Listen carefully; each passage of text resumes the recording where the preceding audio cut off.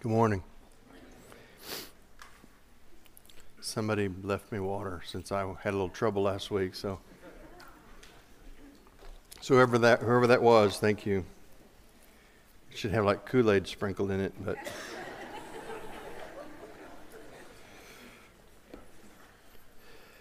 we spent a number of weeks in John chapter 6, and I was thinking as we were just singing, "You're worthy of it all," what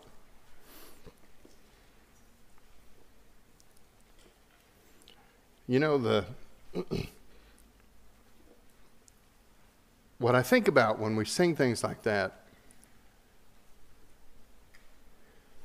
is how worthy He is. In Revelation 4 and 5, when the question was asked, who's worthy to break the seals and open the scrolls, John said he saw one. He was a lamb, and he bore in himself the marks of death, but he was really a lion.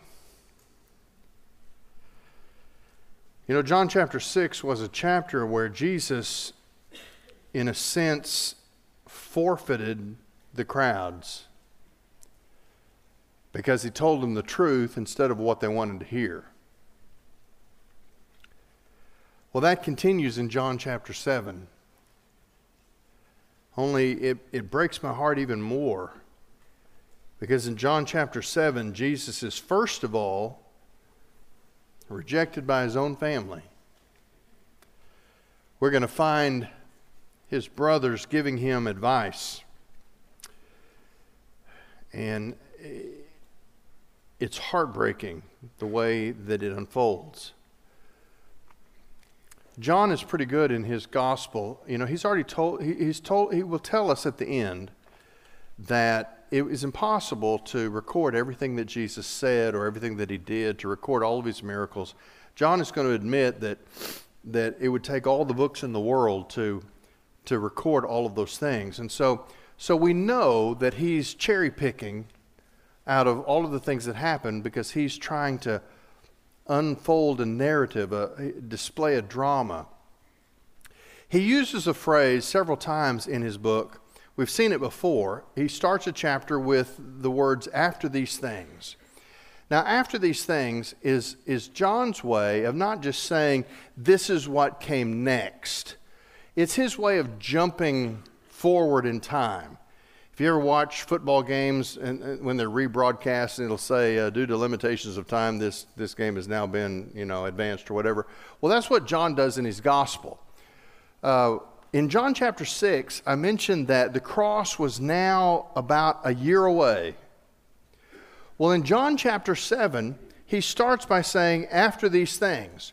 Well, when you put the Gospel of John next to the Synoptic Gospels, side by side in a harmony, and you see what's happening, what you realize is that another 6 months passes between the end of John chapter 6 and the start of John chapter 7. John has just bolted forward, and he says, after these things. Well, what we know from the other Gospels is that in the 6 months that John is now going to skip over, Jesus has been continuing in the area of Galilee and what we today call Syrophoenicia, which was like the Caesarea-Philippi area. He was continuing to teach and do miracles and announce the kingdom. But in that part of ancient Israel, that would have been what we see as the rural areas. You might call it the boonies. It's time for the next festival. The Festival of Booths, or the Festival of Tabernacles, was probably the favorite festival in Judaism 2,000 years ago. It's sort of akin to the American Thanksgiving. The Feast of Tabernacles was designed for several things. It was called that because they would construct temporary dwellings And basically, families would, in effect, camp out together for a week because it was the particular festival that was given to remind Israel of the days between leaving Egypt and settling in the Promised Land, when Israel was nomadic, when they lived in temporary dwellings. But it was a big celebration. For example, people in Jerusalem, either if they had space in front of their house or behind their house, a front yard or a backyard, they would leave their house and they would basically set up tents, or they would build a little temporary structure, and the whole family would camp out for a week. For the rest of the nation, they would make a pilgrimage to Jerusalem for this particular festival, and all around the outsides of the city wall of Jerusalem, a tent city would pop up, and people would build these temporary arbors or structures, and the family, it was kind of like a massive tailgate party. Families would be there, and they would camp out for a week, and they would go into the city and go to the temple for the ceremonies and the celebrations, and it was a hugely popular festival. It was not only to remind them of that nomadic period in their history, but it was also, like I say, kind of a Thanksgiving. It was to celebrate the harvest in the fall. The Festival of Booths was midway between Passovers. Okay? So that's why we know it's about 6 months, because the Passover, where we were in John chapter 6, now we're at the Festival of Booths. That's about 6 months that we've jumped over. So now this final stretch to the cross is underway, because we're just in John chapter 7, but the rest of John are these final weeks that lead to the cross. That's where the major emphasis of this gospel is going to be. Really, by the time we get to chapter 9, we're sort of there, and the events of those last days will unfold in the rest of this gospel. Now, the reason I'm telling you all of this is because this was a natural time for people to go to this festival. It was an 8-day festival, and they had certain rituals that they would practice, and I'll tell you about those in a little bit, but it was a big deal. Jesus is in Galilee, and his brothers come to him, his half-brothers, the sons of Mary and Joseph. They grew up with Jesus as an older brother. And yet we find in this chapter that they not only don't believe in him as the Messiah, but they speak to him in kind of a disdainful way. And so I want to go to John chapter 7, and I want to start with that family encounter. I've called it mistaken advice.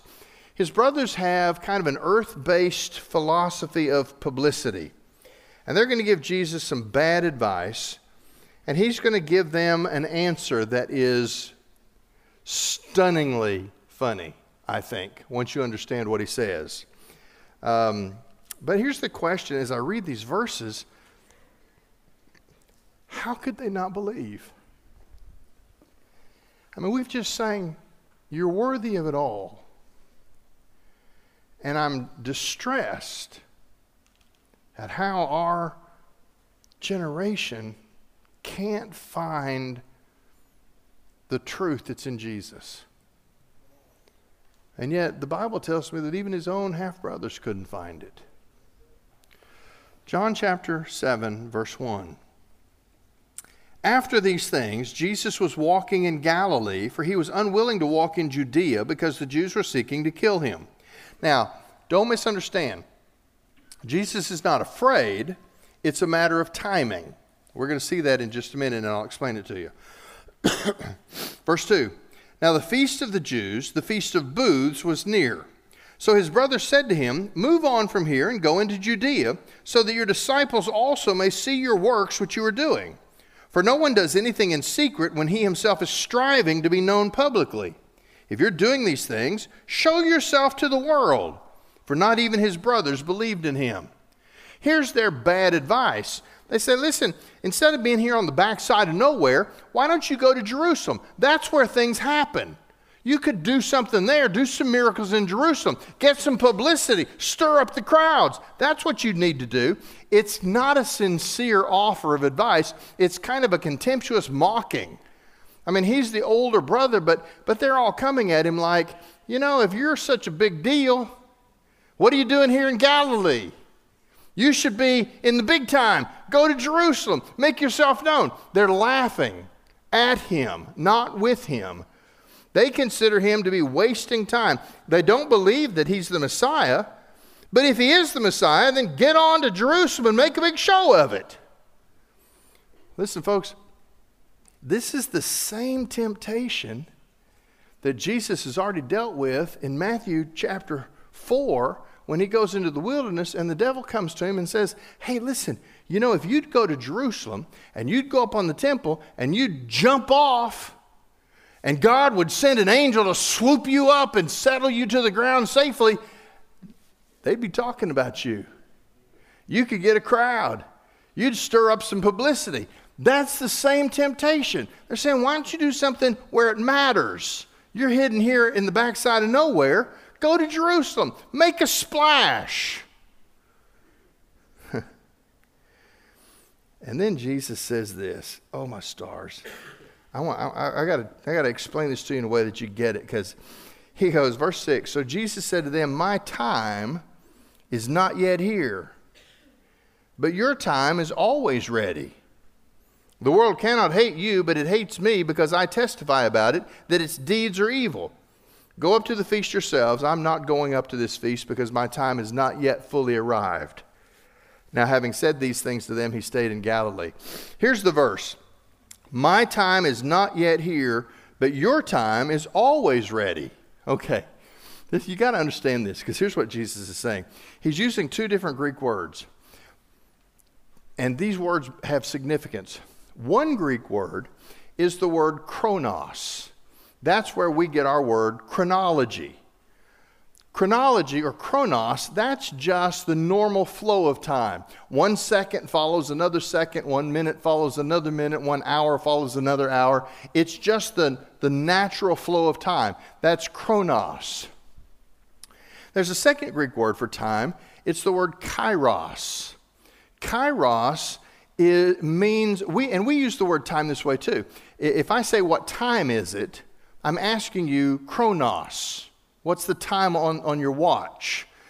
But if I look at you and you're about to do something, you're about to go on stage, you're about to do something significant, you're about to do something you've prepared your whole life to do, and I say this to you, I say, this is your time. I'm using the meaning of kairos. This is your moment that is pregnant with significance. What Jesus says here is, my kairos is not here yet. My significant moment is not yet. But your chronos is always ready. What he's saying in a not too subtle way is, I'm following God's timetable, and it's not time for me to do this yet because he hasn't willed it. But you're doing whatever the heck you want to do. And God has no say in the way you keep your schedule, so you can go anytime. It's a powerful rebuttal. He's saying, my life matters. Your life could matter, but right now it doesn't really, because you're just living it minute by minute with whatever comes along. You're stuck in chronos time when God really wants to give you kairos time. Well, it says that he told them he's not going, and then he goes. Did Jesus make a mistake? Did he tell a story? No. Let me explain the words. What it should be translated is, he stayed in Galilee for now. Verse 9. Now verse 10. Here's his heavenly presentation. All right, he's operating on kairos time. Verse 10, it says, but when his brothers had gone up to the feast, then he himself also went up, not publicly, but as though in secret.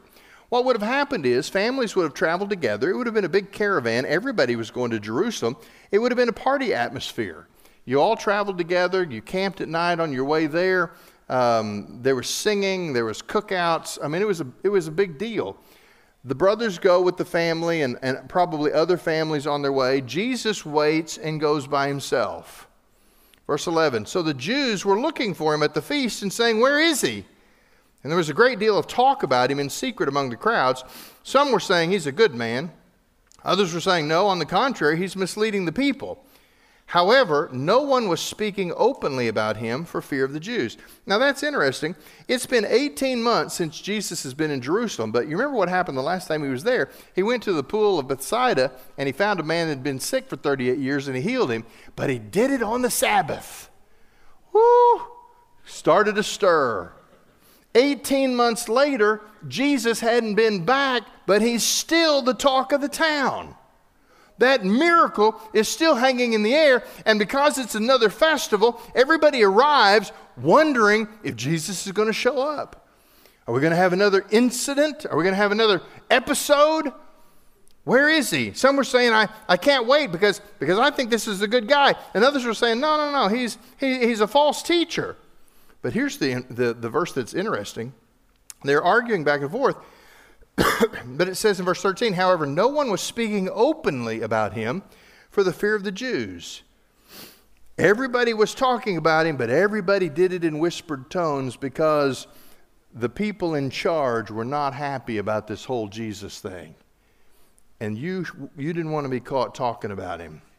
Verse 14, but when it was now the middle of the feast, Jesus went up into the temple area and began to teach. We're halfway through the week, and Jesus makes his appearance. He goes to the temple and he begins to teach. Now what's fascinating about that is that Jesus, every time he teaches in the New Testament, the people are always amazed. Now you may think to yourself, why were they so amazed? I mean, was Jesus just that engaging a speaker? Well, the answer is yes, but let me tell you why.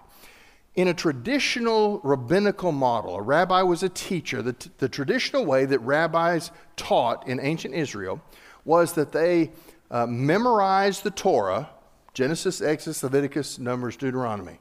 They memorized those first 5 books of the Old Testament, and then they memorized reams, volumes of commentaries written by scholars that had gone before them about the first 5 books of the Bible.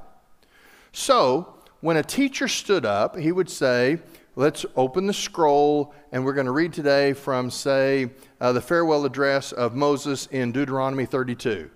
And he would read the Hebrew text of the passage, much like a pastor will do at the start of a sermon, and then they would proceed to rotely quote the experts. Rabbi so-and-so said this about this passage. Rabbi so-and-so said this about that passage. Rabbi so-and-so said this about that passage. And that was the lesson. I mean, it was just me showing you that I know all the stuff, and you sitting there going, how many more experts is he going to go through? Because we got to get out of here. That was the way of teaching in the ancient world. Jesus would open the scroll, and he would read the text, and then guess what? He explained it. He talked about it. He didn't quote other authorities. He didn't highlight what had been said before him by this rabbi or that rabbi. Jesus was so saturated with the Word of God that when he spoke about it, it came alive. It wasn't a dry, dusty presentation of old dead people who had left commentaries behind. This was Jesus talking to them about the Word of God, you know, like he knew God. And when Jesus taught, it drew a crowd because they were captivated by it. They'd all been taught their whole lives. They'd all been to synagogue. They'd sat through those lessons of one intellect quoting other intellects while the regular people sat there going, how much longer is this going to be? And then Jesus comes along and he tells stories and he weaves parables so they understand, and he makes the point, and he teaches in a way that is engaging. And when they find out that Jesus is teaching somewhere, man, they're going to show up. Why? Because he's the only preacher in their generation that took the Word of God and made it come alive. Almost like, he wrote it. Well, you can imagine why the other rabbis didn't like him around. Well, here's what's going on. The middle of this chapter, we're not going to cover too much. I just want to read it and let it speak for itself. But I've called this mistaken assessments. There are three categories of people. Jerusalem visitors. Those are people that are in Jerusalem for the celebration. They don't live in Jerusalem. They've come from somewhere else. Then Jerusalem residents, people who live there, they're up to date on all of the plots about Jesus that are swirling. And then the authorities, those are the elites who are going to join this conversation. Let me just read this middle section because I believe the Word of God is living and active and sharper than a two-edged sword. So I want to let it speak for itself. But I'm not going to do a lot of explanation here because it's really pretty straightforward. First of all, you have the visitors to Jerusalem, verse 15. The Jews then were astonished, saying, "How has this man become learned, not having been educated?" So Jesus answered them and said, "My teaching is not my own, but his who sent me. If anyone is willing to do his will, he will know about the teaching, whether it is of God or I am speaking from myself. The one who speaks from himself seeks his own glory, but he who is seeking the glory of the one who sent him, he is true, and there's no unrighteousness in him." In other words, Jesus is simply saying, you'll know that my teaching is from God or not, depending on the results of it. I mean, we live in a generation where people have swallowed the teaching of Darwin, the teachings of Nietzsche, the teachings of Karl Marx, and even the teachings of Muhammad. In a pretty controversial statement, which it shouldn't be, I would say, did the teachings of any of those men make the world a better place? Absolutely not. But what about the teachings of Jesus? Well, we're told, and do not believe this lie, we're told that Christianity is the source of oppression in the world today. Let me explain something to you. If Christianity hadn't come into the world 2,000 years ago through Jesus Christ, we would be extinct as a species today. So that's a little over the top, isn't it, Pastor? No, it's absolutely not. Because one thing, if you go back and study the Roman Empire and the empires that preceded them, what you will discover is that the disregard for human life was breathtaking. The way that cruelty reigned in normal society, the way life was cheapened, it just didn't matter. Really, without the leaven of Christianity in Western civilization, we would have killed ourselves off way before we got through the Dark Ages. When people say, well, and I love this because this is always their challenge. I'll say, well, why do you think Christianity is such an impressive force? Well, what about the Crusades? Well, if you have to go back 1,000 years to find something to complain about, we're in pretty good shape. But let's talk about the Crusades. Were there some outrageous, wrong things that happened in the Crusades? Yes, absolutely there was, and I won't deny that. But let me tell you about the Crusades. Do you know what started the Crusades? Muslim invasions in the East. They were executing Christians and burning church buildings. And Christian nations in the West raised armies to go protect the Christians in the East who were being persecuted. You know, sort of like everybody that wants us to charge into Ukraine to help today. And yet, helping Ukraine today is a noble thing, but the Crusades has been given this bad rap. The fact of the matter was, while there were some bad things that happened in the Crusades, like there are bad things that happen in every war, the motive of the Crusades was not all that out of bounds. But what about these people that swallowed the teaching of Jesus? Well, if we didn't have Christianity for the last 2,000 years, we wouldn't have hospitals or orphanages. We wouldn't have a great deal of science, which is so worshipped today. We wouldn't have any benevolence organizations. We wouldn't have any concern whatsoever with children. You see, this oppressive force called Christianity, they were the ones rescuing children in Rome that had been abandoned by their families. These were the ones staying behind in pandemics, ministering to the sick and the dying, while everybody else was racing into lockdown to hide themselves from the disease. Nothing has changed.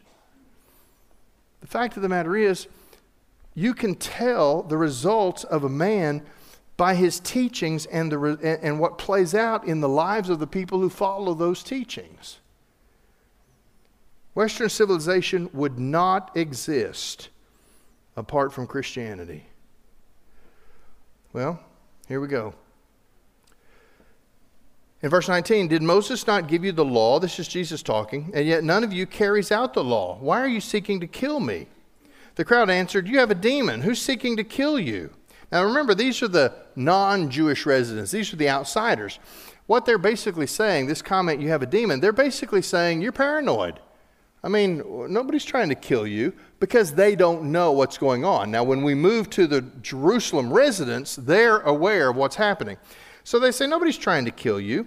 And Jesus has said, you know, you love the law. You play with it like it's a complex game of legalism where you figure out what you can do and what you can't do and what's legal and what's not legal. The fact of the matter is none of you are following the law anyway.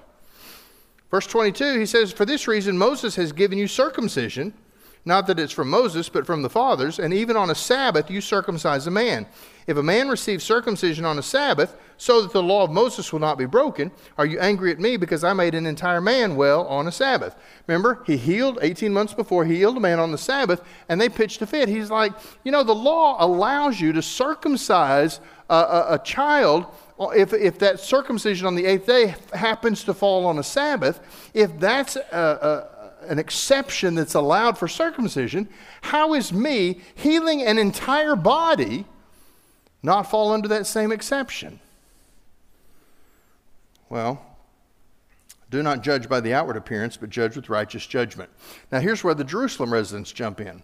So some of the people of Jerusalem were saying, is this man not the one whom they are seeking to kill? See, they knew there was a plot going on.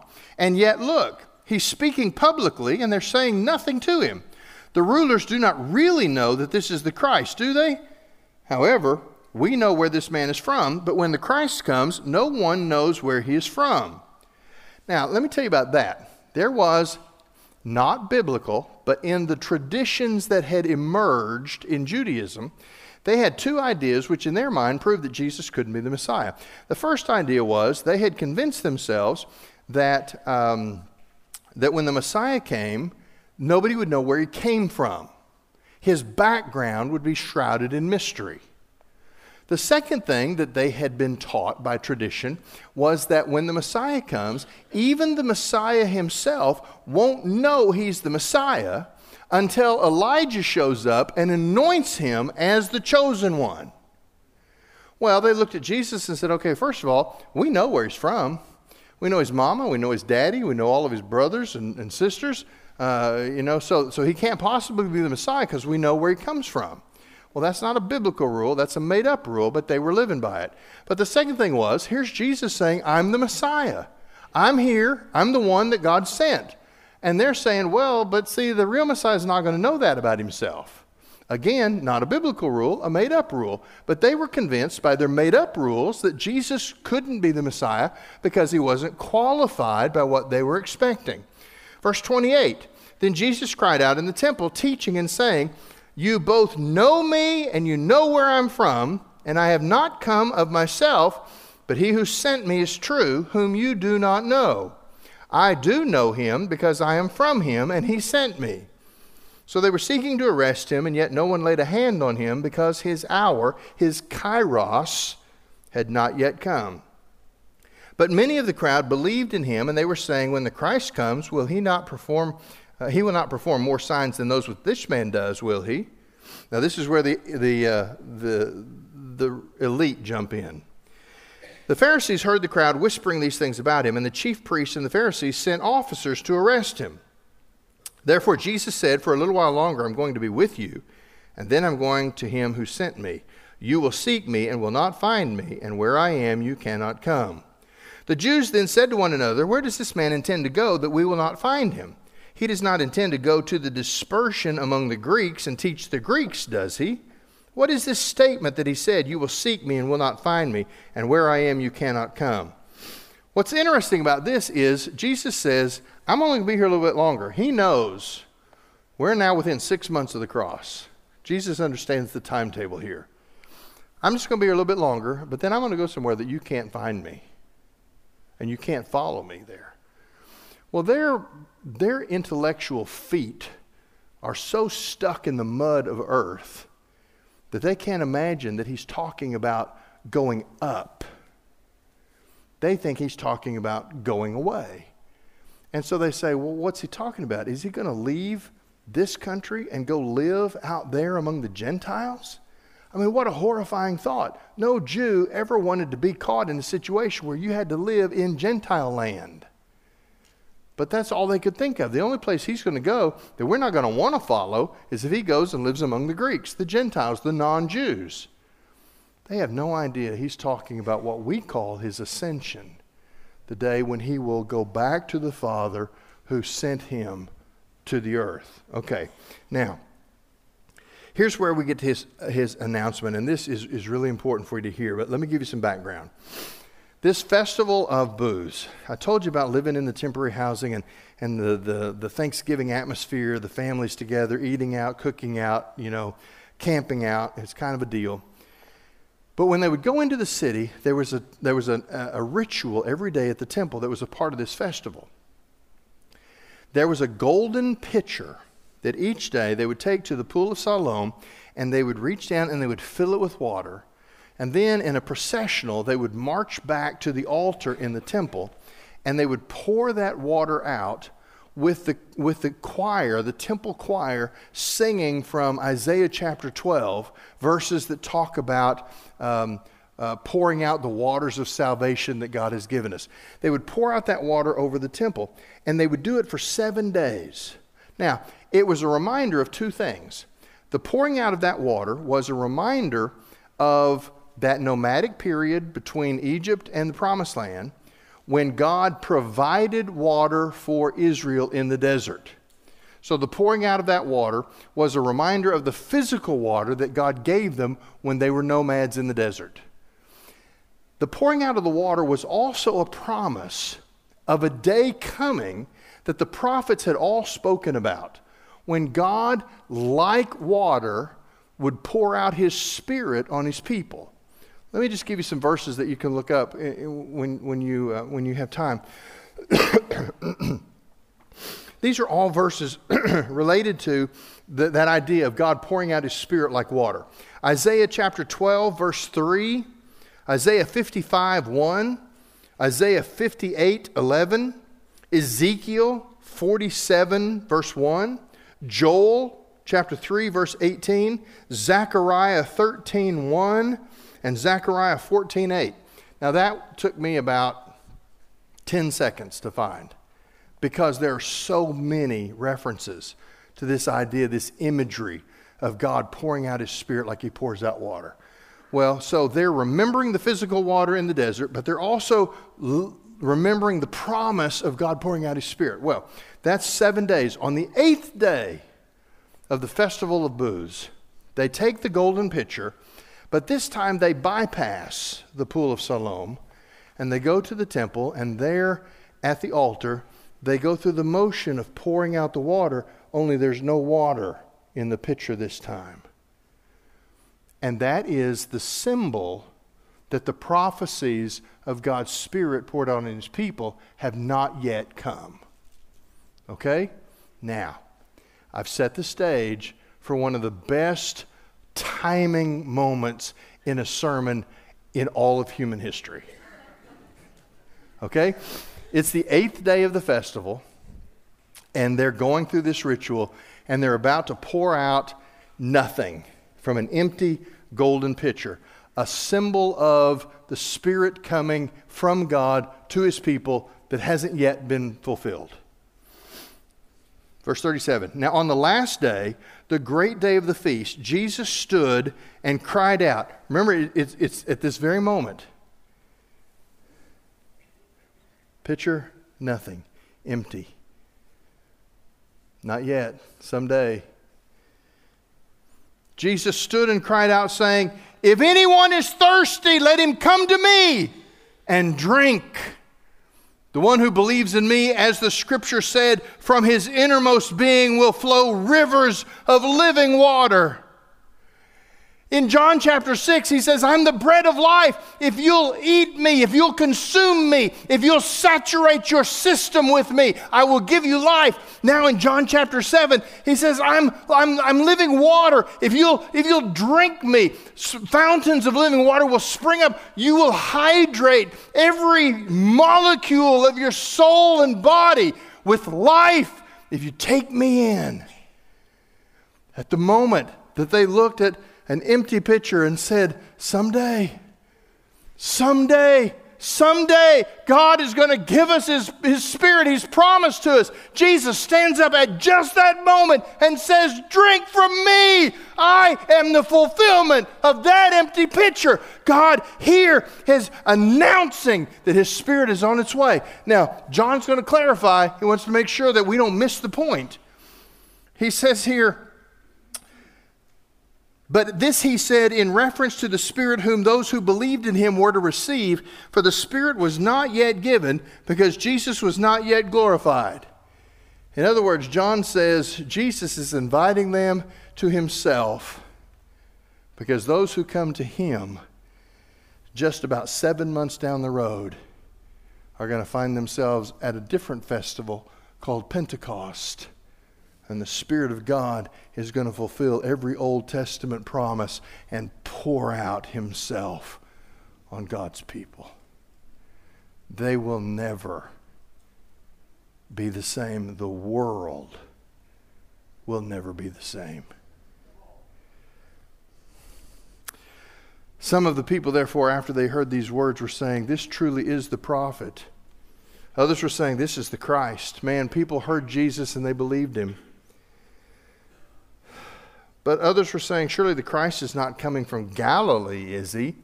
Has the Scripture not said that the Christ comes from the descendants of David and from Bethlehem, the village where David was?" Yeah, the Scriptures did say that.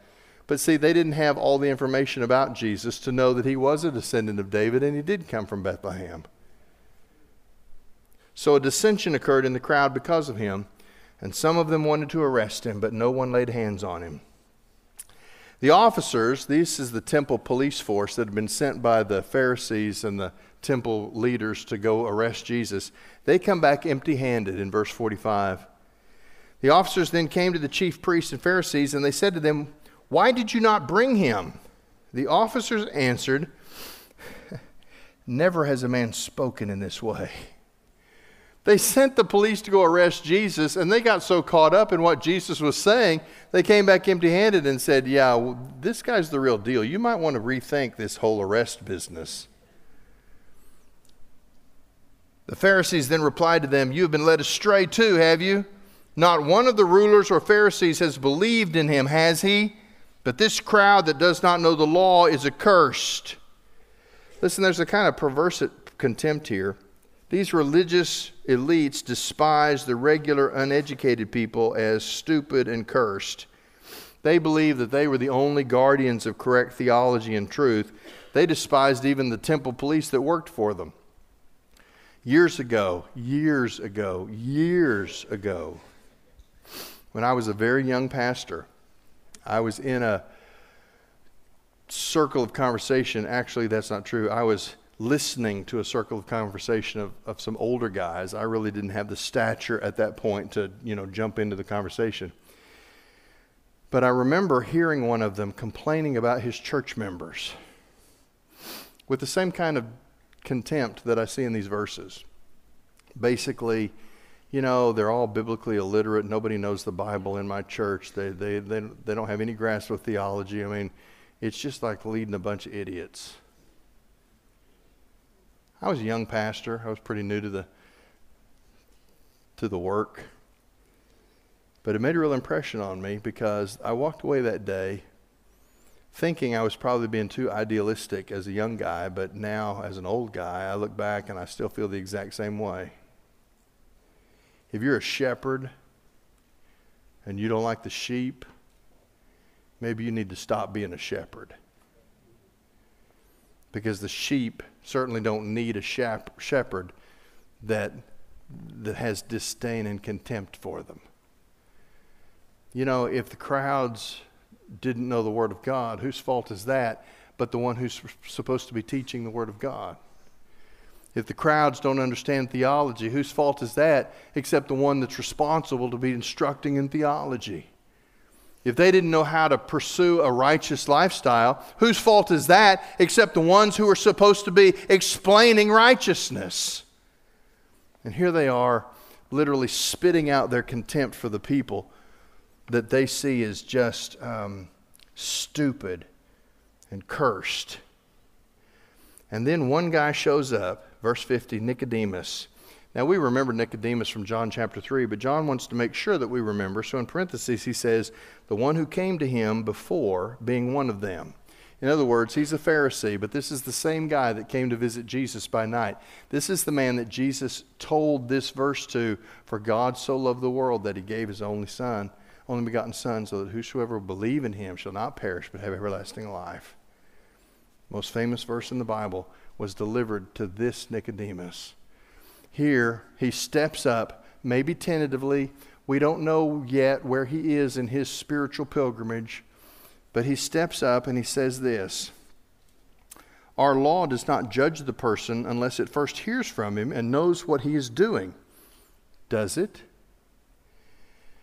Nicodemus steps into this conversation of people frothing at the mouth because they hate Jesus so much. And he says, you know, you haven't even followed due process. You haven't even given him a hearing.